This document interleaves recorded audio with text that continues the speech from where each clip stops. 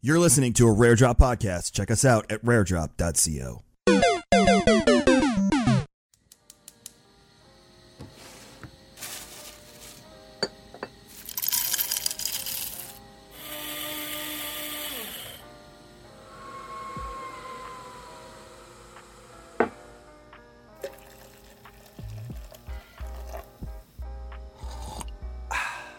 When your coffee is freshly roasted and ethically sourced, it's music to your ears. Shake up the way you wake up at kingscoastcoffee.com. Welcome to episode 142 of Star Wars and Scotch. God, you sound like you just had some scotch.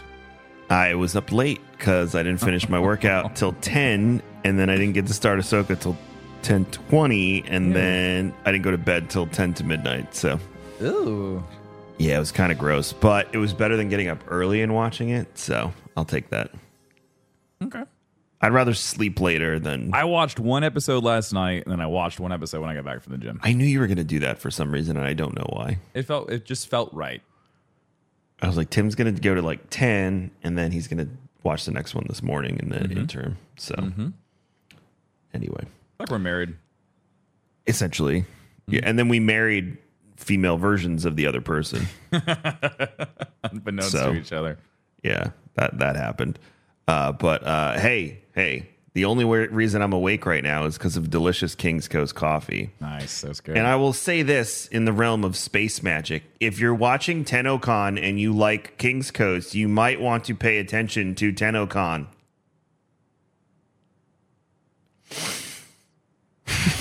Why do you look so uncomfortable by that? It's just a weird segue. You know what it is. I know what it is. It's like, hey. You're not doing sponsored for TennoCon, are you? No, I'm not a Warframe guy. Yeah, it was never my bag. I love that team to death. DE are They're some awesome. of the finest people in this industry. But Warframe was just never my game. I'll let you know about Wayfinder once I can play it, but It looks like servers are up, so that's cool. I just haven't had a chance to dive in. It was fun when we played it at PAX. I had a good time. I was deterred by a 23,000 person queue on Saturday morning, so I decided to play Baldur's Gate instead. It's so much fun. I love Baldur's Gate. But yeah, kingscoastcoffee.com. Take my hint how you will, but either way, make sure you're waking up. Also, for the TikTok store update, we are trying every trick in the damn book. Don't worry, we got a handle on it. It's been quite the adventure. Yeah, third-party apps we didn't need, Wayne's lack of knowledge in technology. Oh, we're just gonna okay. No, I tell everyone Wayne has no idea what he's doing. Yeah, Wayne's like a grandma when it comes to tech. Where's the any key? He's definitely a one-finger typer. Oh God. It's okay. He'll never hear this, so he can't do anything about it. So, what? He doesn't listen to my nerdy Star Wars podcast, and I don't listen to his stupid bourbon podcast. We're good. Okay. All right, good. I'm glad you guys are good. It's not stupid. If you like bourbon, go listen to Drink with Wayne. I just don't like what it does to my TikTok algorithm, because then I get a bunch of crusty old white dudes telling me which bourbon I should drink, and that's why I don't watch Wayne's stuff. It's true. Am I wrong? This is a great time to check out kingscoastcoffee.com. Don't forget, Summer Swell is coming to an end, and Autumn Tide will be coming to your front door soon. So head on over to kingscoastcoffee.com. Check out the Kings Club. It's a great time to get into the Kings Club because you can change your coffee whenever. So you could get Roaster's Choice right now. You could get Autumn Tides in a little bit. We'll have the coffee. We'll have our Christmas coffee before you know it. Cocoa's right around the corner. So what are you waiting for? Head on over to kingscoastcoffee.com and let us shake up the way you wake up. It was weird having a conversation with someone about Kings Coast marketing for next year. And they were like, well, we could film holiday stuff in like February. And I was like, that sounds sick. We've never done that before. Imagine planning. I was really hoping you were going to say Imagine Dragon. But yeah, Imagine planning. But yeah, kingscoastcoffee.com. GCX is in the rearview mirror, but stay tuned for details of things happening in the future. I have a very exciting meeting tomorrow for GCX, so we just have to dot a few I's, cross a few T's, and then we'll let you know what's going on. I know Tim's community is amped to get back. Every time I go into his YouTube channel, they're all like, "When are you announcing the next GCX? Are we doing the just? Here's my suggestion for where we should do the next GCX." NASA, we're going to the moon. Space station's back. Someone said we should do it in the Florida Keys, and I was like, I'm not opposed to that, but there's that'd no be so expensive, and there's no space in the Florida Keys for us to do it. So, like, I get the sentiment, but we're gonna stay in the resort world for now because Keys are so much fun. Special. Oh my god. Mm-hmm. And last thing is Halloween's around the corner, and you might just want to pay attention to Tim's channels during Halloween because Halloween's around the corner. Where are we going with this? I was like, Halloween is right around the corner. Just Halloween's around the corner, so start paying attention to Tim's channels. It's darkness, Halloween. I don't know what you're trying to get at. Darkness. Halloween. Dude. Let's talk about Ahsoka. Oh my gosh! So, God! Did you feel the moment it started? First of all, there was a crawl, not the usual crawl. Yeah, but the a crawl was real. I was very surprised that we got a crawl. It wasn't the traditional Star Wars yellow, like at an angle, like going up, but it was still a crawl nonetheless, which was really, really neat. At the same time, it kind of worried me because we were like, it worried me in a sense of like, oh my gosh, is this the first episode going to be nothing but trying to get people caught up to where we left off in Rebels? And I was pleasantly surprised because it really didn't. It kind of just like set the tone, and then it was kind of just off to the races. So I was actually really surprised by it, but in a good way. Even though it makes no sense, this word, but I'm going to say it anyway. Is this the Filoni-verse Star Wars aesthetic with the red crawl? Is that where we're going? Because think about the Clone Wars logo for the last 4 episodes also changed to red. Is this his thing? Yeah, I think so. Because this is technically his Star Wars saga, is Clone Wars, Rebels, and now the Mandalorian, Book of Boba Fett, and Ahsoka. That's Filoni's Star Wars saga. Everything about this from start to finish has felt very different from other Star Wars movies. I would challenge that the beginning of this felt more Star Wars than most of the stuff we've seen in the past few years. Most definitely. But also what you just said, it also felt very different at the same time. It was so familiar, yet very different. It definitely felt like there was a lot of homage to like original Star Wars storytelling in certain ways, camera angles, like even just like the certain aesthetics. Everything felt very, like you said, very familiar. But you can definitely tell like this is the Star Wars movie that Dave has always wanted to make, or this is the Star Wars movie that he felt like George Lucas should have done.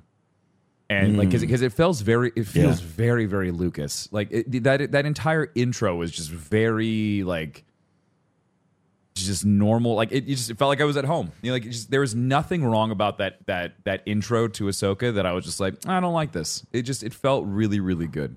And then I think the one piece that got me is we went from a text crawl to a pan shot of the ship, the Republic ship. And that was very, very reminiscent of old Star Wars. So that was purposeful. Right out of the gate, meeting Balin and Shin, I guess we can abandon the term Dark Jedi. Would you do that? Because he said, I am no Jedi. You know, you're right about one thing. We're not Jedi. Yeah, he's not a Jedi, but he's not Sith either. No, there's something in between. He definitely, if we fast forward and we go to the end of episode 2, when he is tasked with the ultimate thing of killing Ahsoka, like he even said, like, it's a shame, you know, there's so few Jedi left, and so it's just like he understands the importance of like having these Force wielders, having these Jedi around, but at the same time, I think he understands that survival is far more important for him and his apprentice than anything else. And so I think it's a really interesting where you have this like neutral party where it's an anti-hero. Like essentially he is an anti-hero. Like I would assume, I don't think he's a villain. I mean, is he a villain? Because I don't think he's like a villain. I don't know if I he's think a we know villain. enough yet. I don't know enough about him to be like, nah, he's a bad guy. I mean, like, did he walk into a New Republic ship and kill everybody? Yeah. But why? what? I mean, like, I don't know. Is he really just a lightsaber for hire? Like, I mean, is he really just an assassin at the end of the day? I don't know. I feel like he's more than that.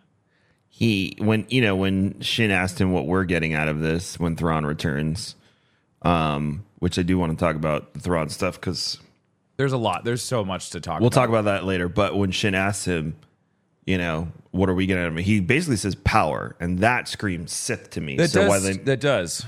While they may not be Sith yet, there could be something. And I know someone's going to go, oh, rule of two, and Palpatine's still alive, and blah, blah, blah, blah. Well, Sith don't actually play by the rules. So if someone wanted to make themselves the master and the apprentice, by the time the other Sith realize, all that happens is two of them are getting killed, and then we do have the true master and apprentice.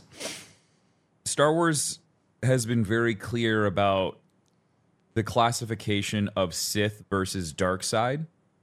Mm-hmm. There are, like, Kylo Ren is not considered Sith. Kylo Ren is considered a dark side Force user, or he's a warrior of the dark side, but he's not considered Sith. Ventress is not considered Sith. They are all just they were brought in as an apprentice when the rule of two was still being applied to Palpatine and then his main apprentice. But like all of those tertiary apprentices, those didn't count, so they don't get to fall under the Sith classification, which is very interesting. But so knowing that Palpatine is alive, I think that does negate Baylan and Shin from being considered Sith. But like you said, they're going to go and grab power. So what does that mean? If you go to Heir to the Empire, this whole idea of dark Jedi, again, I still think they're gonna lean into that a little bit because it's such an interesting thing to bring into the universe, and this feels like the right time to bring in a dark Jedi. No, the whole idea of having a dark Jedi versus having a Sith or having just this dark side user, because it's just is it going to go into more of the gray Jedi? Is that where this is going to kind of fall, where they're not super bad, but they're also not they're not good? Where do they sit? What's their alignment? It's the workaround for Palpatine and what Palpatine's up to and all that stuff. So you can still have antagonist, protagonist, evil, light in the middle. You can still play in all of those pawns as long as you, like you said, don't really use the word Sith. It's safe from a lore perspective. But like I also said, it could turn into a showdown depending on what the ultimate motivation is. One takeaway from all of that, too, is if Ray Stevenson's character does not die at the end of season 1, I'm really going to be sad that we don't get to see him continue the performance, because he's doing a bang-up job, in my opinion, as Baylan Skoll. I was very impressed as to how much I liked him right out of the gate as whatever he's going to be. And I think the whole show is adding an air of mystery that we haven't had to Star Wars on the mystical, Force side in quite some time for a number of reasons. So introducing them. And I forget the third person who is apparently used to be an Inquisitor and now works for them. I forget his name. Oh, is his... starts with an they M. mentioned it a few times. Malot? It'll come to you. Yep. Keep going. I looked in IMDb and it wasn't there. Also, Hu Yang is David Tennant, by the way, the former Doctor Who. I love Hugh. I love that Hu Yang has become this sidekick, and he's just there with Ahsoka the whole time. I really like that a lot. I love that they're arguing about Jedi Order protocol, because she's like, I ain't a Jedi anymore, and he keeps saying I was just following standard operating procedure for the Jedi. So it's been fun to watch them. So we have the whole thing on the ship in the beginning. Cool, sets the tone for who these two are. Marok. I was like Malak, and I'm like, that's not right. It's the interesting thing. So there were rumors that Morgan Elsbeth was a Night Sister. Well. So that was all proven right. I would also like to say that Tim and I said the planet that Ahsoka was fighting the HK and Marok on was Corellia, and Tim and I were right. So, yay. Going to take that W and put it in my pocket, because we were wrong about everything else. But which I'm okay with. So right out of the gate, we didn't figure out Morgan was a Night Sister until about 20, 30 minutes in. Or was that the second episode? I can't remember. No, it was the first episode because we find out where the temple was, like what it was when Ahsoka was grabbing the thing, and Shin asked, "What was this place?" And she was like, "It was a fortress built by my ancestors, the Night Sisters, Dathomir." She's like witch, right out of the gate. Oh, they're live action now, so sick. And I think that's Mother Townsend that's talking to her the whole time when she's hearing whispers. 110 or whatever was talking to Mother Townsend's talking to her. Either one of those two. Yeah. So this opens up so much. So first of all, in my knowledge of Disney canon, not the original Night Sisters, I'm clarifying that in Disney canon is that the Night Sisters were not nomadic. They lived on Dathomir. But this proves that they had strongholds elsewhere. This also proves that the Night Sisters had a way of traveling between galaxies. This also introduces the idea that, which was only toyed with in Legends, is that we can get to other galaxies. We're not talking beyond the red line and beyond the outer rim. That's still considered a galaxy far, far away. We're talking galaxies. And the Purgle can travel between these galaxies and create these space worm tunnels. They're wormholes, yeah. But they kept saying something significant. They kept saying, she said, Thrawn is calling to me through time and space. Yeah, I don't know how I feel about that. Because time and space means exactly what we said, which was the veil of the Force. So are the Purgle able to create these tunnels that go through the veil of the are we bringing that to live action? No, I don't. I think we're going too deep with that one. But at the same time, I don't understand why Thrawn is communicating with her telepathically, or even how he's capable of doing that. Well, I don't think you need to go in and do like a whole explanation of what this is, but for the uber nerds, if they just basically say like, oh, it's a wormhole through time and space, we can kind of assume what that means and what that leads to. So one big thing that I'd like to point out is now that we're traveling to another galaxy, we have never understood the power that the Night Sisters possess. We don't know what that is really. It doesn't align with our version of the dark side. Well, they always said that it was like it came from the dark side, that it was a manipulation of dark side energy that was what gave the Night Sisters their powers. But does this place that we're apparently going to go to and go beyond the red line for the first time in Star Wars, could this be where that comes? Because obviously the Force will persist throughout the entire, galaxies. Yeah, it's a universal thing. But who's to say that in other parts of these other galaxies, the Force is not used differently, manipulated differently, and whatnot, and that the Night Sisters may have originated from this other place and brought that version of the dark side to our Star Wars galaxy? Here's my biggest problem with all of this so far. Let's go back to the first episode. Sure. Let's go to this ancient fortress that was created by Dathomirian Night Sisters. One thing before you dive in, were you like at first you're like, oh, it's a Jedi temple, and then were you like, this doesn't look like Jedi stuff? No, I thought it had something to do with the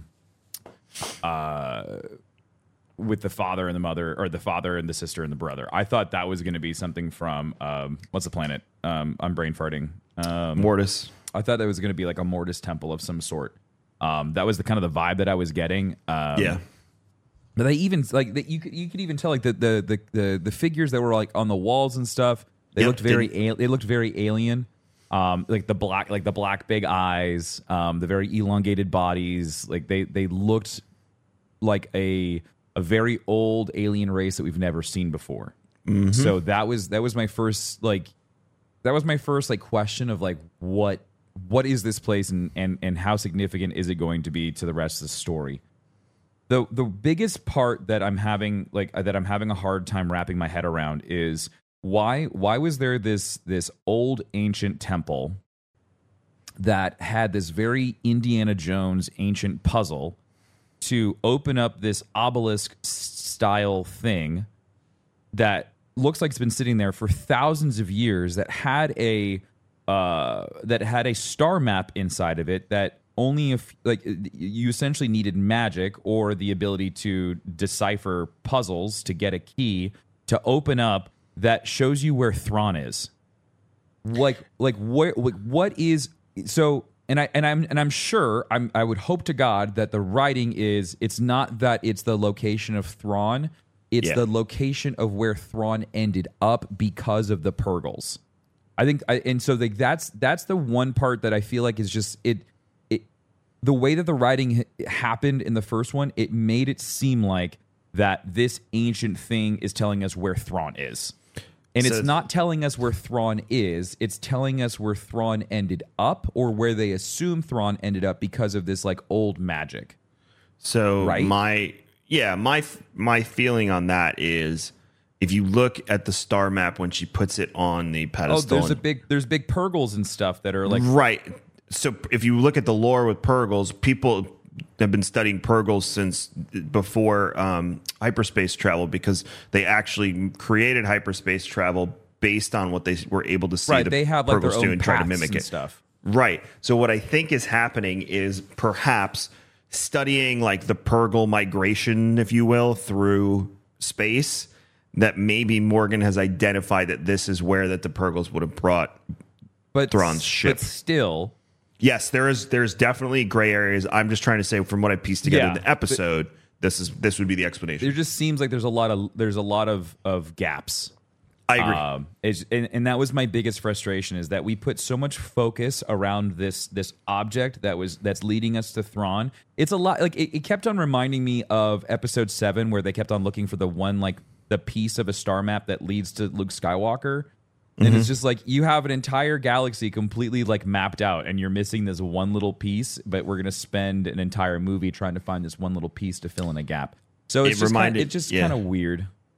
It also reminded me of and this I found stupid was that stupid knife in 9. Yeah. Of like this is an ancient knife, but it aligns perfectly with this crash that only happened like 20 years ago. That's what kind of reminded me. This seemed a bit more palatable though because of what the Purgles being involved and they're ancient and whatnot. So I think there's more meat on that bone, but you're right that they did not to the new viewer especially that has no clue what a Purgle is. Yeah. They didn't do the best job of really sorting that out and putting that in front of the viewer. But there's still time, obviously, to rectify that. Sure, most definitely. I was really kind of just like I kept on going like, but why the star map? Like how is the star map and Thrawn like why are they so connected? But the way that Ahsoka finds the star map again was very like ancient Indiana Jones like temple crawling kind of like scenario, and then like this event that only happened 5 years or like 6 years ago, or however like 5 years ago ish, right? Something like it was like right around. No, it's actually longer than that. So it was before episode 5. So it would have been like 10, 15 years ago. Yeah, it's been a while because it's been a bit. So that's say that Thrawn missed the whole Civil War. Yeah, he missed everything because he left before the Death Star was completed. Because the Emperor believed he was the difference between winning and losing. Right. And obviously, with him gone, they lost. Well, and if Thrawn would have stayed, if you really start getting into it, there was a whole thing where, like, the Emperor. If you read Heir to the Empire, the Emperor was casting this like buff. If you want to take it like D&D style, he was casting this galactic buff that gave all of his admirals and commanders this like heightened sense of intelligence and tactical understandings.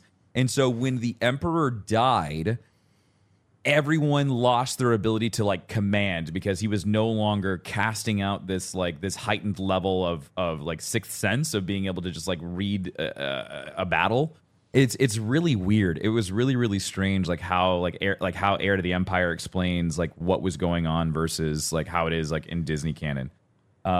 But yeah, I think you're right about Purgles. I think this is definitely going to tie in very hard to Purgles. We saw Purgles in the trailer. We saw a Purgle flying over the planet when Balin was kind of like looking at the stone relics, and he looks up and you kind of see that shadow of a Purgle flying over. I really hope that it isn't just that. I really hope there's more to it. because like it felt so mysterious when Ezra makes this sacrifice and flies off through space with these Purgles, and like that was it, that was done. But the mystery to the Purgles and the exact location was always on the star map. So like that's the biggest thing for me, and where I keep on coming back to is why are we putting so much importance on that? So hopefully it changes. Hopefully that's not the case.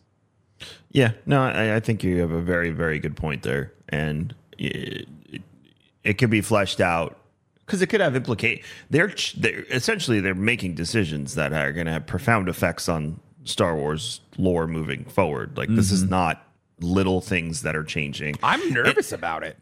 And again, this is what happens. This is the difference between a show with Force users and a show like Mandalorian, where it's a story within the universe, and we're just like along for the ride. Now, lasting implications, yes, they reestablished the civilization of Mandalorians in the show. There's definitely points in the show that are very, very important to the grand scheme.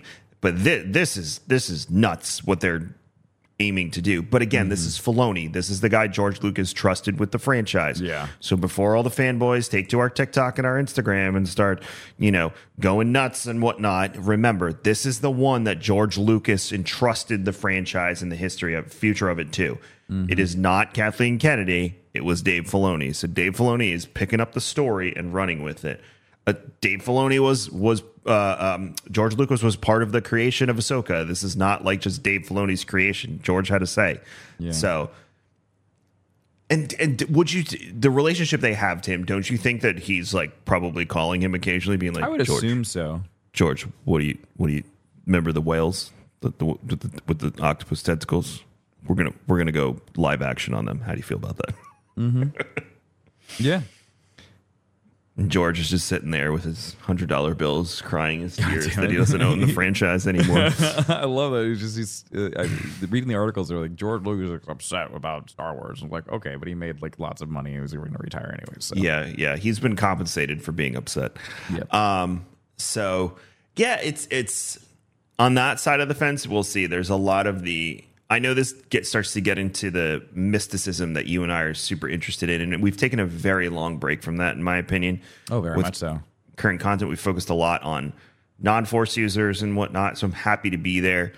One thought before we talk about some of the other folks and some of the other stuff too. We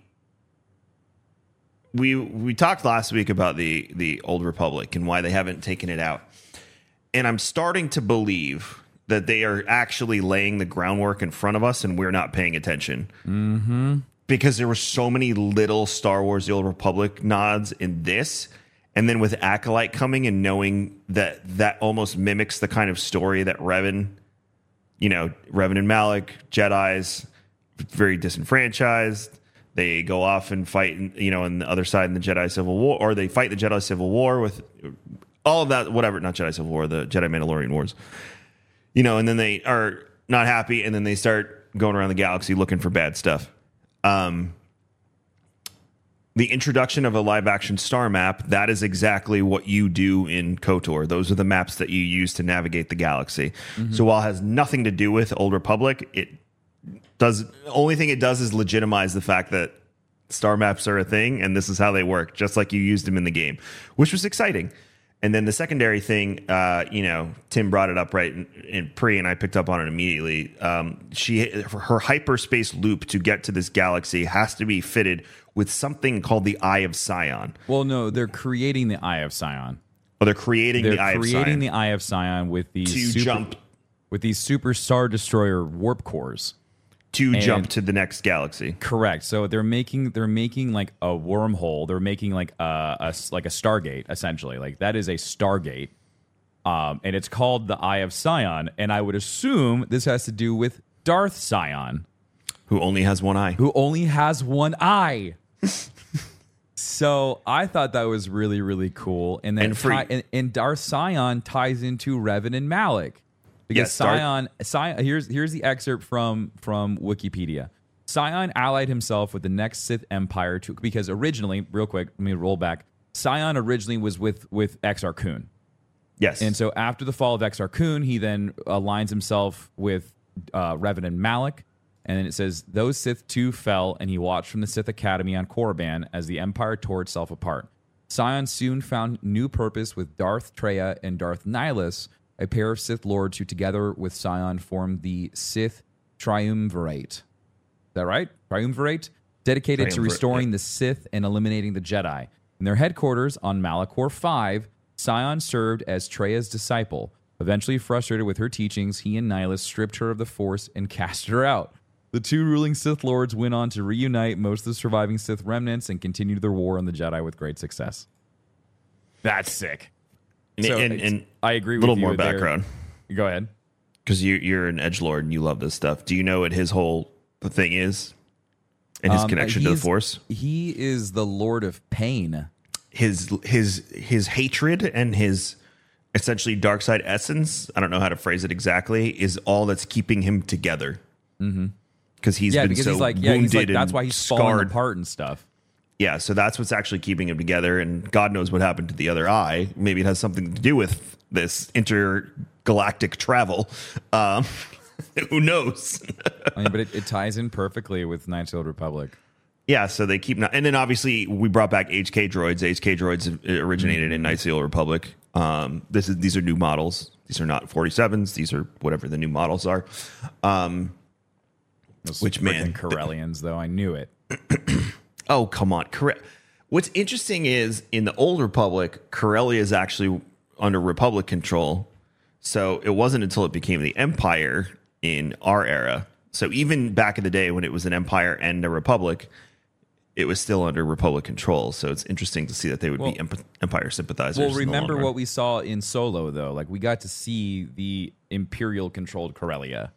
And so, like, you can see how deep the Empire was on Corellia in Solo. And so, like, that, when Hera was like, was it Hera that asked, wouldn't you be worried about Imperial sympathizers? Like, of course you would be. Like, we saw that on freaking in Coruscant with Andor. Like, especially all of these, a blue collar planet. They probably had it made during the Empire's reign. Follow the rules, get your paycheck, everything's good. Bars, gambling, your normal Mandalore. Your normal blue collar situation, and then these rebels come in, they wreck everything. You're probably making less money now, things like that. And they're probably in that vein, sympathizers of the Empire. So I'm sure it's, I mean, you knew immediately when he didn't want to give them the tour that something ain't right here. Yeah. Something's wrong. Everything was wrong. Uh-huh. I love that the droid's the one that gave them up, though. Like, yes, I saw of course HK it was droid. of course it was the protocol droid. It was very C-3PO. I love that. It was really good. Very, very good. Yeah, so that was fun. The more I watched Hera, the more I was fine with, It was a little off at first. I wasn't they sure got how into I felt the groove. about her, but I did. She did pop in, but like the initial like, oh, that's Hera, and I was just like, because I had I've just watched Rebels this weekend. I watched the critical Ahsoka episodes, and so that was very, very fresh in my mind. So I had to switch over from animated to live action. And then I think once I got over that hump, I was like, okay, like she's doing a good job. Like she popped in. Chopper in episode 2, amazing. He was so good. It was just perfect. Like it really felt like the gang was back together. I mean, everyone's right. I mean, like this is literally just Rebels live action. Yeah. Like this is just the continuation of Rebels. I'm really glad that they explained the whole Sabine Padawan to Ahsoka. There was a lot of people that were really nervous about this, like Sabine's going to be Force sensitive. She's going to be a Jedi, and it's not. It's the complete inverse of that. Like she, I think Ahsoka understood that she needed somebody to watch her back. She needed a buddy, and Sabine was that person who, she was very accepting of those trials of the challenge of like the Darksaber, like wielding the Darksaber. Like she was able to do that. So I feel like Ahsoka kind of recognized that she had some innate like Force user like attributes, but they're very, very small, if any at all. She's a great warrior. I think at the end of the day, it just like because of her Mandalorian upbringing, it makes sense to have her as Ahsoka's like battle buddy. Is there some sort of connection here, knowing that Dave Filoni's going to cap this all off with a movie? Is there some connection here to Grogu being a Mandalorian Force user and now her being a Mandalorian Force user? But she's not a Force user. Even Hoi Yang says that. He even says that like your abilities of what did she say? Force. He says that your abilities compared to like. God, what did he say? I literally just listened to it. Anyways, compressed version, he essentially recognizes that her ability to use the Force is so minuscule that she isn't even compared to some of the youngest younglings or smaller, like the youngest Padawans is what is essentially it. That's how I interpreted it. Of like that was the final of like, okay, she's not a Jedi. She's just she's learning from Ahsoka. But she's like that also makes sense when she's fighting Shen in the woods and she does like in the trailer and she puts her hand out and nothing happens and she goes, "You have no power." I think that's also going to be a moment for Sabine for her to realize like, yeah, I don't have the abilities that Ezra has. I'm not that kind of person, but I can still fight.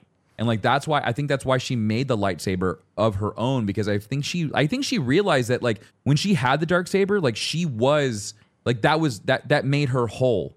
Yeah. And so I think that's why she has her own lightsaber, because it's cool to see a Mandalorian with the lightsaber. Like we saw it with Din, we've seen it with Sabine before. And so for her to have like Ezra's lightsaber and making it her own, I think that's really cool. But I also really like that she's not a Jedi. Like she's not a Force user. Yeah, it'll be an interesting journey with the two of them now. I was happy to see her put her Mandalorian gear back on. Yeah, it's really good. Yeah, she's perfect. Who they casted, Lou, I think her name is. But she's perfect for Sabine. Like I couldn't see anyone else playing a live action Sabine. She's got the attitude down, the look, everything.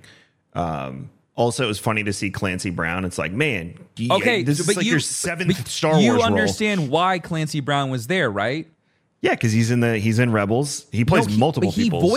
That was his character. I know. That's what I'm saying. And they modeled him. They modeled the character after Clancy Brown in Rebels. So for him to just like show up on stage, it was perfect. Everything about that was beautiful. He plays them. He's voiced a ton of characters in Clone Wars and he was in Mandalorian. Rebels. He was the Devaronian. He played the Devaronian in the Escape episode in season 1. Yeah, so at this point, it's season just 2, whichever one that was. How many roles can Clancy Brown play in Star Wars? And he does them so well. So he could just do all of them for all I care. I love having him a part of Star Wars. No, he's awesome. Fantastic. So that was fun to see. It was fun to see Lothal live action too. That was pretty cool. Lothal has gotten an upgrade. Well, yeah, it has definitely become this hub of trade, and it is prospering. And like, look what happens when the Empire's not just trying to strip mine the planet. They're doing very well. I was really surprised of how utopian Lothal looked compared to when the last time that we see it in Rebels. Because in Rebels, it's like Shantytown. It's nothing. It's impressive. A base essentially. It's a base of operation for the Imperial mining that's happening on Lothal, because Lothal was a mining planet. That's where if you read the is it Catalyst? There's one of the it's the early Thrawn books. It's book 1. It talks about the one person that was with Thrawn who is from Lothal. I forget her name. She's an Imperial officer. It talks about her background and her family and how they owned a mining company and all of these things that were based off on Lothal. So it's really cool to see just like this stark difference of Lothal now versus how it was like 20 years ago. Oh my God, what was her name? I see her face in my head. I can see her the face short too. Black hair. Yeah, yeah, and she's got this annoying voice. She was the mayor, wasn't she? Or the governor of Lothal? The governor, yeah. Yeah, because she was under Tarkin. Right. Hey, let's take a quick break, pay a few bills, be right back. Everybody in your crew identifies as either Big Mac Burger, McNuggets, or McCrispy Sandwich. But you're the Filet-O-Fish Sandwich all day. That crispy fish, that savory tartar sauce, that melty cheese, that pillowy bun. Yeah, you get it. Every time. And if you love the Filet-O-Fish, right now you can catch 2 of the classics you love for just $6. Limited time only. Price and participation may vary. Cannot be combined with any other offer. Single item at regular price. Ba-da-ba-ba-ba. We're back. Governor Price. It was Governor Price. Governor Price. I don't know why it just came to me, but I think it was because you said Thrawn, and then I heard Thrawn saying her name in my head. You're welcome. And you're right. He blamed her for literally everything. Everything. But in his defense, she was an idiot. She was an idiot. Like, she didn't. Then she got blown up, which I was okay with. Thrawn seemed okay with it too. So, speaking of, give it to me, because I don't really have an opinion right now, but I know you have them on him. So give it to me. Also, the ship, by the way, you see him in is Morgan's ship. Yeah, it's the Eye of Sion. Yeah, when he walks on. So like, yeah, there's okay. So wait, what do you want me to give you? Your impressions of what's happening with Thrawn right now, because you're very concerned with how this is going to be handled. So I still don't understand this whole connection between Thrawn and Morgan, and why Morgan as a Night Sister is so caught up with him. Like, this relationship makes no sense, because we went from Morgan being an Imperial like overlord and a manufacturer of weapons of mass destruction, to then being a Night Sister, to then having some type of like force connection with Thrawn, which I don't understand. That's one part that I really don't get. The other part that I'm completely thrown off by is, why did Timothy Zahn write this entire backstory for him, and then it feels like it got chucked out the window? Are we gonna have any mention of Grisk at all in this? I don't think so. I think the entire Grisk storyline is gonna get completely thrown by the wayside with this. It's gonna get Zephoed. Yeah, I think it's gonna get Zephoed hard, unfortunately, and it's gonna come up like in another book or a comic or something, which is a bit frustrating. I don't understand where we're going. I'm just gonna this is where I'm at right now. I don't know where we're going with this story. I have no idea. People are doing, there's a little bit of speculation on, the one race that allegedly in Legends, we found out later that they didn't, but they technically kind of did, that comes from another galaxy. There's only one race, the Yuzong Bong. But I don't think they fit Disney's version of Star Wars, so I don't think we will ever see them outside of maybe a book or a comic. And like you said, for all we know, the Grisk are the Yuzong Vong, just under a different name, because they had to be a little bit toned down for Disney. So who the hell knows what's happening? This could also mean nothing, and we could just be going to some deserted world. But how did they survive for 15 years? Right. So we have to go back to Rebels, and I'm trying to backtrack here, and everything about Thrawn is like in Rebels is that he was just a really he was a tactician, very smart. He was always like one step ahead, or always meeting the rebels and kind of like throwing their plans off. But they never like got into the Chiss backstory. And I think that's why I really enjoyed, because Thrawn's a really fun bad guy in Rebels. He's a really cool bad guy in Star Wars in general. But if you go and you read these books, you start to understand that there's more to Thrawn than what is showcased in the show. And so I have a lot of appreciation for what Timothy Zahn has done with this new version of Thrawn. Going back and listening to Heir to the Empire, very, very different character. Mm-hmm. The stuff that we have now paints him in a completely different picture, and his overall, like the Emperor at the end of Book 3 for the first trilogy of Thrawn, not the prequel, but the original trilogy, the new trilogy for Thrawn, it ends with the Emperor doubting everything that Thrawn is. He knows that he's going to get backstabbed by Thrawn, and he's trying to get it out of him. But Thrawn has always kind of eluded the Emperor, so he sends him off to the Outer Rim to go take care of the rebels that are out on Lothal. that is where we end up. And then we pick it back up in Rebels, and then Book 3 drops you off at the beginning of Rebels. Book 3 drops you off of the introduction to Thrawn in Rebels. Got it. The Emperor says, "There's the rebels on Lothal. Go deal with them." And he's like, "Yes, my Emperor." And off he goes. Right. So now we go into Rebels. We kind of fast forward a bit when Ezra. We find out that Ezra is essentially like a Beastmaster. He's able to talk with animals, commune with them. We see it in multiple episodes where like Ezra saves the group by talking to an animal of some sort, whether it's like the flying mantis or it's, the Purgle.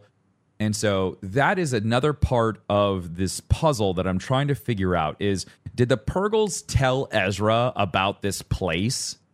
And like, did he see it through the Force of like, this is a place where I can take Thrawn and there is no way in hell that he could affect the outcome of the rebels and their uprising against the Empire? Was there so much foresight from them that was the only, like Doctor Strange, right? Like, did Ezra Doctor Strange and see all of these possibilities and realize that the only way to save his friends from Thrawn was to take him to another galaxy?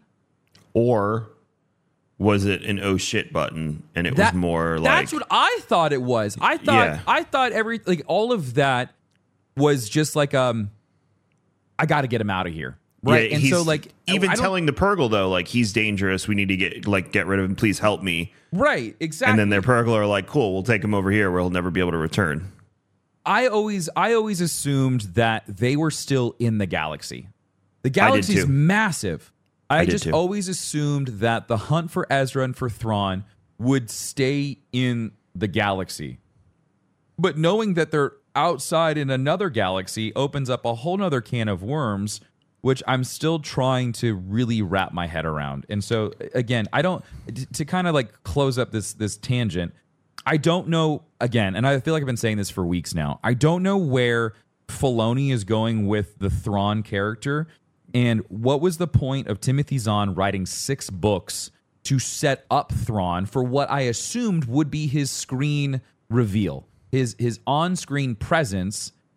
Even if you didn't read all the books, I feel like they could have still presented Thrawn as not this overarching just like bad guy who's going to take over the Empire. I'm still totally down, and there's still a lot of show left. I'm not condemning this character. I'm not condemning Filoni's writing because we haven't even had a chance to meet them yet. But for the stage that they are setting, I don't know where they're going to go with this character. I don't understand why Morgan, again, has this like connection with him. Why was she tasked with finding him? There is a lot of, hopefully we could either get flashbacks or there is some type of dialogue that sets this up, because I definitely have found myself scratching my head of like, I don't know where we're going with this. And I think that's okay. I think it's all right to be like, I don't know where this is going to go, and I'm just along for the ride, because I feel like by the time, and this happened in Mandalorian as well, Kevin, where we were like, I don't know what the fuck's going to happen. And by the end of it, by the time we got to the end of it, you're like, oh my God, what a beautiful picture. Like it all makes sense now. And so I think that's kind of like what's going to happen is by the time we get to the end of Ahsoka, it'll all make sense. But it's definitely, as someone who has read the books, watched the movies, watched the shows, I don't know where we're going with this. And it doesn't make any sense to me. For the first time, I got to tell you, I don't have many theories. The fact that we're leaving the galaxy, to me, breaks everything we've ever known about Star Wars. And again, that yes, they've touched on it in Legends, but we've never really gone for it even in Legends. So this is new, uncharted ground, and we knew we had to get here at some point with Star Wars. But it's very different than what we all thought how this was going to play out. Like Tim said, we thought they were in the galaxy; they were just out beyond the outer rim, like somewhere out there, but another galaxy. Oh, yeah. Mm-hmm. In my head, I thought they were going to be in the Ascendancy. I really, really thought that with all of that time that had transpired, that he would have ended up in the galaxy, or he ended up in the Chiss Ascendancy. But like this whole thing of being like outcasted. Like that's the other word that they used multiple times that threw me for a loop. Outcast. And exile. And in exile. Like he wasn't exiled, he got yeeted through space. Exiled by the Purgle, maybe? I don't know. Exile is something like, okay, he was exiled from the Ascendancy. But that was a ploy, you said. But it was planted by the myth. Yeah, it was a ploy. The myth family planted him as an exile to make the other houses think that he was in trouble.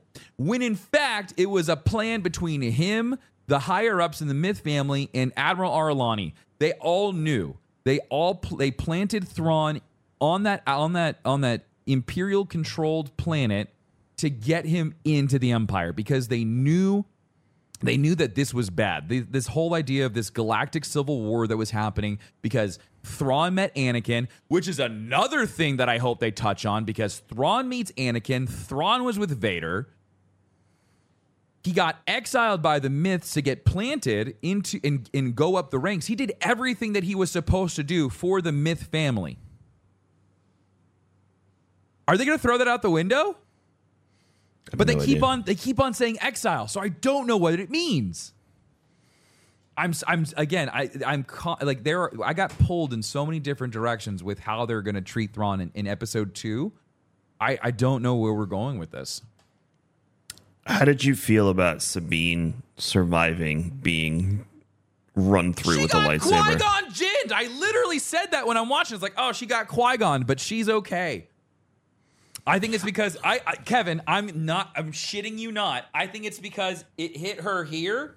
It hit her on left side kidney. All right, where Qui-Gon got middle spine. I guess I don't know. Like apparently you can just put a Bacta badge on you and you're fine. Boom. Why did Qui-Gon die by getting run through by Darth Maul, but Sabine doesn't? I'm so confused. I think her getting stabbed was just like the perfect oh shit moment to get Shin away and make it so that she wasn't going to fight Ahsoka. But I still don't understand how she was okay, but Qui-Gon Jinn dies. I don't know. I don't know. I was really bothered by that. I was honest to God bothered by the fact that she got stabbed and she got a bandage, a Bacta liquid bandage put on her, which is really cool, by the way. It was really neat to see like this whole thing that had like liquid, like the liquid tubing on it to run the Bacta like into the place where you needed to go. Very neat. I really liked that. But it was still, she got run through by a lightsaber and she was okay. It only took her a couple days to recover. Just a couple. Qui-Gon Jinn died. You're not wrong. I don't know. I'm glad you picked up on that because it really bothered me. Yeah, I was like, oh, she got run through. But then in my head, I'm like, she's alive because she cuts her hair in the trailer. So it's not like we're killing Sabine right now. I thought we were going to get like some flashback or something because I was like, well, Sabine's gone. No, she's fine. I knew she was going to survive because she's too integral to the story. I don't know. What's interesting, too, is at the end of episode 2 when Sabine's looking at the mural, that's literally reminiscent of the final scene of Rebels where she's looking at the mural and then Ahsoka standing behind her, and it's the Battle of Lothal is over. That's exact. It is the end. Or is that the end of the Empire? I think it's the end of the Empire. It's the end of Rebels when they fast forward like 6 years. The Empire's fallen. Everyone's celebrating. Lothal looks like clean and pretty. It's essentially the stepping off point from the end of Rebels. It took us 2 episodes to get to a point where Sabine and Ahsoka leave on the final episode of Rebels to go find Ezra and Thrawn. It's literally a recreation of that scene. It's a rehash of the end of Rebels. Got it. Okay, I wasn't sure if it was like a nod or the actual scene. Now here's the other thing. You could in theory say that where Rebels ends and where Ahsoka episode 2 ends is the same junction point. I don't think it's true, but I mean it's so similar. It's almost frame for frame. Yeah. Now I want to go back and watch it again, but in theory, the time wise, that means they've done this twice. Then where they've met up on that platform, they've gotten on a ship together, and they've taken off, which is kind of weird. What do you think of Morgan's ship? Is that like a Night Sister situation? Very, very alien, very not Star Wars. Even the holograms were different. They were green. They were like had this. They used like sand almost. They had this like particle effect to them. Whereas it was very not of the Star Wars galaxy. The droids. I have a screenshot here. The droids do not look like anything I've ever seen before. Maybe she's done this before. Yeah, I'm. But it's not like those are like that ship's not from Corellia. All of the the interfaces that they're working with, the holo projectors are different. Like everything about her transport ship when she goes down to meet with Balin, whatever that planet was, with like the red trees. That was very cool, by the way. Starts with an S. I can't remember what the name of it is, but yeah. When you see that, the transport ship, and then also you see the Eye of Sion, they're all very. I mean, if anything, Kevin, it's kind of like Old Republic vibe. What if it's the Gaze Electric? No, it's not the Gaze Electric. No, because the Gaze Electric has a glass bottom, and it's a massive ship. But it's completely run by droids when we leave off with Markion. Yeah, but I mean, like she's using droids for all of the stuff that they've done so far has all been HK droids. So I would assume, much like Markion Ro, Markion understood that robots were the best thing for him because they would never betray him. And so I would assume, and also Thrawn recognizes that as well. He understands that like robots are far more superior to getting just your shit done than other people. Were his personal guard droids? He had, I mean, like some of the HK droids that you see in The Mandalorian when we meet Morgan for the first time, they have the Chimera like sigil like on their pauldrons. And yeah, he uses droids throughout the books. He repurposes a vulture droid at one point. He repurposes the little scrapper droids. The ones that like cut through ships and stuff. So he uses them a lot to get shit done. So that doesn't surprise me at all. The thing is, again, is the architecture, the technology is very, very different. So I would assume this is from another galaxy. This idea of being able to travel throughout the universe and visit other galaxies is going to become I think they're setting this up to be a normal thing within the Star Wars universe as we go forward. So, which is weird because we still haven't even established all of the stuff that's outside in uncharted space within their own galaxy. There is still an entire section of Star Wars that has been talked about in literature that has never been that has really ever been showcased visually, and we're just kind of jumping over that. Like I don't understand why we can't. Why we didn't use this as a great time to introduce the Ascendancy and to introduce the Grisk and all of this stuff. Like, why are we leaving the galaxy far, far away and going to another galaxy that's even farther away? A long time ago in a galaxy that's really freaking far away.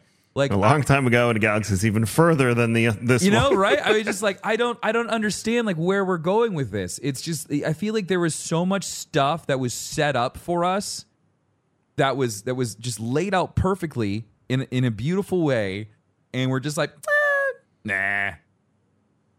I don't know. I really don't know how to feel about it. And that's why I'm struggling with really enjoying the show right now, because I like it. I enjoy it. It's like visually, cinematography wise. If we just look at the cinematography, fantastic. It is a full blown movie. Like this is a Star Wars movie that has been chopped up into how many episodes? What, 6 episodes? 6 parts? 8 parts? And it's visually stunning. They spared no expense. Especially in episode 1, breathtaking. Episode 2, that entire Corellia section, chef kiss. It was amazing. It was really, really good.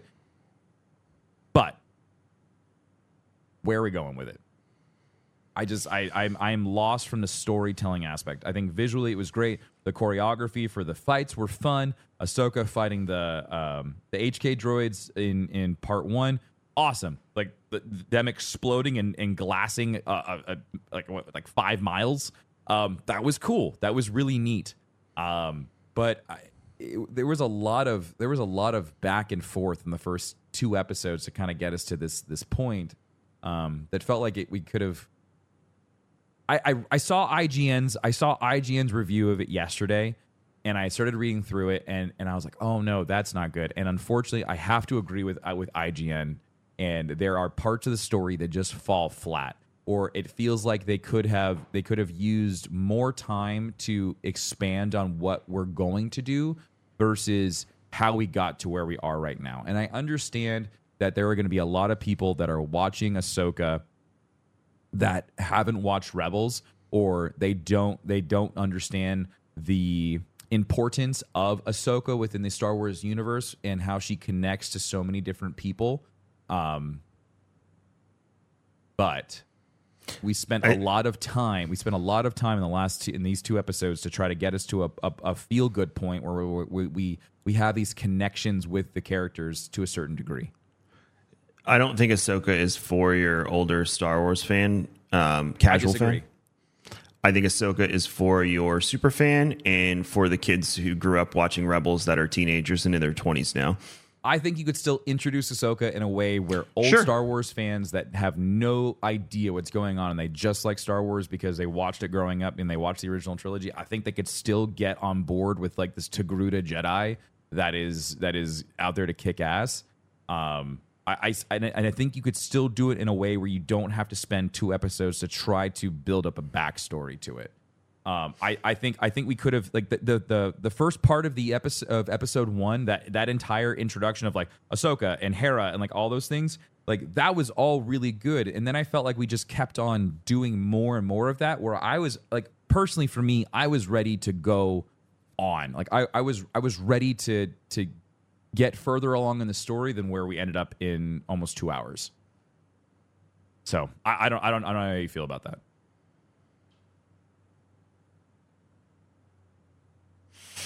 Thinking. Oh, I was like, I lost Kevin. Good. No, I'm thinking. I'm thinking. Cut that part out. Yeah, I mean it's. I'm very torn. I like other Star Wars shows. Before everyone gets all upset, I want to say that I'm not sure yet, and ask me in 6 weeks is kind of where my head is at. Yeah. But I'm lost. I don't have a prediction. For the first time in any Star Wars show, I do not have a prediction. Like, you know, I love my insane theories. I don't got one. And maybe I have no that's idea why where I'm this is having going. such a hard time with this right now, is because I have no idea where this is going. I have no idea where this is going. This is uncharted territory for Star Wars. It is not playing by the book. I'm kind of happy that we're breaking that, but it has to be done correctly. And I am worried, based on what you've told me about Thrawn, because for full clarity, if you're new to Star Wars and Scotch, I've only read 2 out of the 6 Thrawn books. So Tim has kind of filled me in on the important points that I need to know, because I don't really care about the spoilers. I'm more concerned with the continuity of the story. So I am, based on what Tim has said, I am a bit worried on the treatment of Thrawn and the motivations of Thrawn in live action versus the motivations of Thrawn in the Timothy Zahn canon novels, because he did write Heir to the Empire as well. And I know you don't like Heir to the Empire Thrawn, so because you know the Heir to the Empire Thrawn is purely driven to reclaim the Empire, like, and to rebuild the Empire and bring it back to its glory, which makes no sense in the newer Timothy Zahn Ascendancy books. Yeah, and even in the trilogy, as he's working his way up through the Imperial Navy, and he's becoming an admiral and all of this stuff, it always came back to the Ascendancy. It always came back to the Myth House. And I still don't understand how that all works with Thrawn now.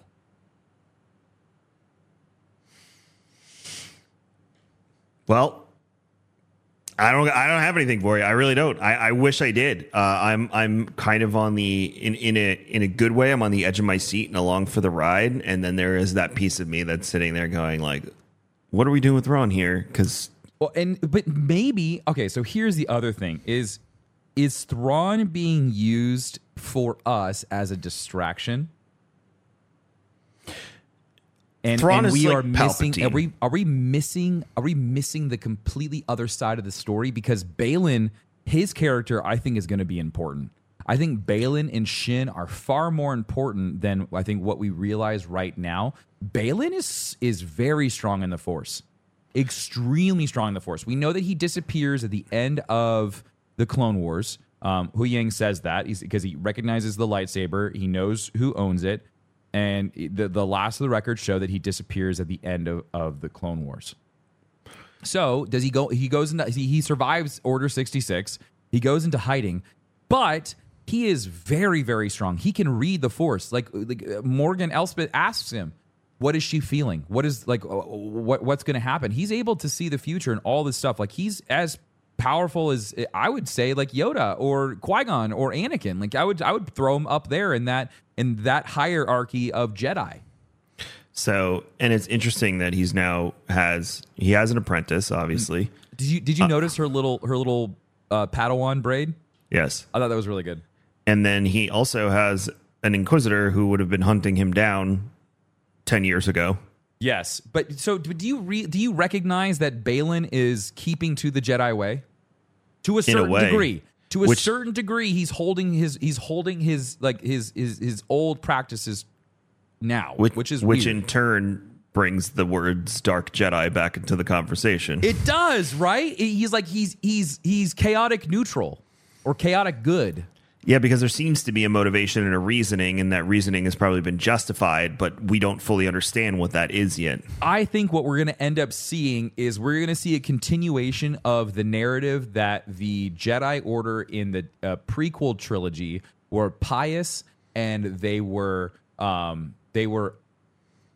so full of themselves that they completely missed all of their teachings and everything that was true of being a Jedi. The idea of attachment, the idea of love, like all these things. We're talking about it in the High Republic constantly. In Phase 1, they constantly talk about how the Jedi are recognizing that, without love and compassion, like it is contradictory to everything else. Like you can't be passionate about being a Jedi without loving. You can't hold true to the ways without doing this thing that contradicts the thing that we're being told not to do. And so it's very, very interesting to see. And I think Balin's going to bring that to the screen. I think he's really going to show, and I think Ahsoka is going to end up agreeing with him because she ran into the same issue as well. She recognizes that they were completely they really were so full of themselves that they missed what it was to be a keeper of the peace. Mm-hmm. And it even and at some point we even talk about how Yoda was so even Yoda was I know what it was. It's when Yoda is talking to he's talking to Ezra in the Veil of the Force. It's when they go to the temple on Lothal, and Yoda admits to Ezra that he was afraid, and that he was so caught up in his fear of losing everything and his fear of the dark side that it completely clouded his mind. And that was one of the reasons why he went into exile on Dagobah, is because he felt like he let everyone down. And and that's very interesting that they even brought that up in the animated show as well. So I think we're going to see a lot of that, and I think there was a reason why that episode was critical in the Disney critical episodes for Ahsoka. I think that episode right there speaks a lot to the Jedi Order and the old ways versus let's use Luke for example in Episode 8. When he's what if we get Force Ghost Yoda and Force Ghost Anakin? I mean, that wouldn't surprise me. I mean, Force Ghost Anakin is 100% going to be a thing. To have Frank Oz be Ghost Yoda would be fantastic. I think it'd be great. They did it in episode 8. They did it in Episode 9. They did it in Episode 8. They did it in Rebels for Ghost Yoda. So for those guys to show up again, it would not surprise me at all. And Yoda knows Ahsoka very well, so it Yoda plays knows perfectly. Ahsoka, Yoda knows Ezra, and Yoda and Ezra had a connection. So through the Force, through the Force, and this is while Yoda was still alive on Dagobah. So he was connecting to to him, like just telepathically, I would assume. So for his Force ghost to show up, like that would make a lot of sense. What if there's some connection between Yoda and Balin and redemption and using Anakin as an example? I don't know. You're stretching. I'm throwing them out there. This is what I got right now based on I don't have much because I really have no freaking clue where this is going. Yeah, the Morgan being a sister of Dathomir was really intriguing. Like a night sister, that really threw me for a loop. I think I it's had cool. seen that theory, so it didn't blow my mind, but I was happy to see that, you know, we're moving forward with the Night Sisters. But in that way. But where is that going to go? Like, is Townsend going to show up? You know? Are there more? Are there in more this of them? other place? Yeah, exactly. Like where her ship is from, and the Eye of Sion. Like apparently the Night Sisters are familiar with this place. They have a star map for it. Like they have all of these things that and it seems like they know how to get there. So what's to say that they haven't been there already, or that is the origin of the Night Sisters? And like you said earlier, like maybe that's where their magic comes from. We never really get too much closer on Mother Talzin too, because she just keeps popping up. Well, yeah, we see her like disappear in one of the last episodes. She just like turns into a green flame and just like gone, right? Yeah. Well. And then we don't. And then we don't. We see the remnants of the Night Sisters in Jedi Fallen Order, but that's really it. I mean, Dathomir is a wasteland, and there's like no one there. Everyone's dead. Well, now that we know that Dathomir wasn't the only place that they were, it opens up a huge can of worms. And then on top of that, you have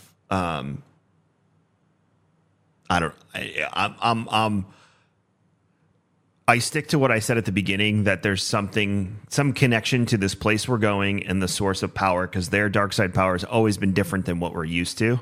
Yeah. And there's some sort of connection. So it would not shock me if that voice, like you said, is Mother Talzin, and it's not Thrawn calling to her from it's Mother Talzin or whatever was talking to Mother Talzin all this time. Because I think we're going to get Night Sister lore. Like, I think that's just how this is going to play out, is we're going to get more. That way you can introduce Night Sisters in older content too, because we know that they're abundant. I don't think this is a let's do what we did with Mandalore, where we destroyed them as a civilization, but we realized how cool they were, and then we wanted to bring them back, so we made a whole television show to do that. I don't think it's that. Could you imagine? But who's to say that on the other side of this portal, we're not going to run into a whole new Night Sister situation? Yeah. So I don't know, but hey, we got 6 more episodes to go, so this will be an ongoing discussion for many, many weeks to come. But thank you for hanging out with us today for episode 142 of Star Wars and Scotch. Just wanted to confirm that before I said it. Make sure you head over to Tim's channel, youtube.com/darkness429. When does Starfield start, Tim? August 31st. That's next week. And in the meantime, we got Tarkov, we got Baldur's Gate, we got Armored Core tomorrow. Core tomorrow. Friday. So it's a really good time to be a gamer. We're getting caught up with all the COVID backlog now, and it's just smacking us in the face. And it's wonderful. We haven't seen Zeb yet. Like, is Zeb gonna show up? I would assume he does. We saw him in The Mandalorian. They're gonna get the gang back together, and I would not be surprised if we don't get. We still have to find Rex. We haven't seen what happens. We're getting Force Ghost Freddy too. Dude, Taika Waititi is totally gonna show up. Not Taika Waititi. God, who plays Boba Fett? He's gonna be Rex. He's gonna be Tamir old man. Morrison. Tamir Morrison's totally gonna be old man Rex. Like, there's no way he's not. He's gonna be perfect. But again, is he alive? It's been a bit. It's been a little bit since we've seen him, but everyone assumes that he was at the Battle of Endor. So time-wise, he should still be kind of alive. 5 years later. God, so Kevin, I have so many questions. 5 years later. Do we have to wait till is it every Tuesday now? It comes every out? Tuesday, confirmed 9:00. Tuesday night. Tuesday night. Yep. Fuck. Be a long 6 weeks, Kevin. Why? It's better than getting up early. It is, but just I don't know. It was kind of a struggle at 4 a.m. today. I'm not gonna lie. A little rough. Ahsoka run times. Let's see if they released all. I think they're all. It's all gonna be like 45 minutes, right? Episode 1 was 54. Episode 2 was 42. Oh, first 3 episodes. Hold on. Let's see. Episode 3 is shorter. 34 minutes. It's not too So bad. next week won't be as long. So Not too bad. God, save it. We got 6 weeks of this. All right. Make sure you go check out Tim Darkness429 everywhere on the internet, especially YouTube. That's where you can watch him stream. Kevin X Vision on Twitter and KMagic101 everywhere else. And we are Star Wars and Scotch, or Star Wars Scotch. Follow us, rate, review, subscribe. It helps us out immensely. And like we said, as long as you're respectful, your comments, we're all good on chit-chatting. You know, some of you need to learn how to control your temper. It's okay. That's why I don't look at the comment section. I don't either, and I accidentally looked the other day, and I was like, oh, okay, tell me you don't listen to the show without telling me you don't listen to the show. But our views up on TikTok are like 400%, so... Yeah, we had a video that had like 750,000 views, so thanks for that. Yeah, Oh. So thanks for that. Did we piss anybody off? Oh, I'm sure. I'm not reading the comments What was on the that video one. about? It's in the... Nick linked it in the email. I'll have to go look. Oh, my God. So, yeah, thank you so much for that. But until next week, episode 3 of Ahsoka, Tim... May the Force be with you. When everyone is on the same page, getting things done at work is easy. No matter what you do or what industry you're in, how you communicate is key. Everything you type is equally important to collaboration, and Grammarly can help. Think of it as your AI writing partner, empowering you to communicate effectively and efficiently, so you can make a bigger impact in the workplace. 96% of Grammarly users say it helps them craft more impactful writing. And as the gold standard of responsible AI, Grammarly is your secure AI writing partner that allows your team to make their point and move faster. By understanding your writing and context, Grammarly provides relevant, personalized suggestions. And with tone suggestions, you can navigate even the most difficult work conversations. You can also save time, from spending hours editing drafts to just seconds with one click. Sign up and download Grammarly for free at Grammarly.com/podcast. That's GRAMMARLY.com/podcast. Easier said, done. Everybody in your crew identifies as either Big Mac Burger, McNuggets, or McCrispy Sandwich. But you're the Filet-O-Fish Sandwich all day. That crispy fish, that savory tartar sauce, that melty cheese, that pillowy bun. Yeah, you get it. Every time. And if you love the Filet-O-Fish, right now you can catch 2 of the classics you love for just $6. Limited time only. Price and participation may vary. Cannot be combined with any other offer. Single item at regular price. Ba-da-ba-ba-ba.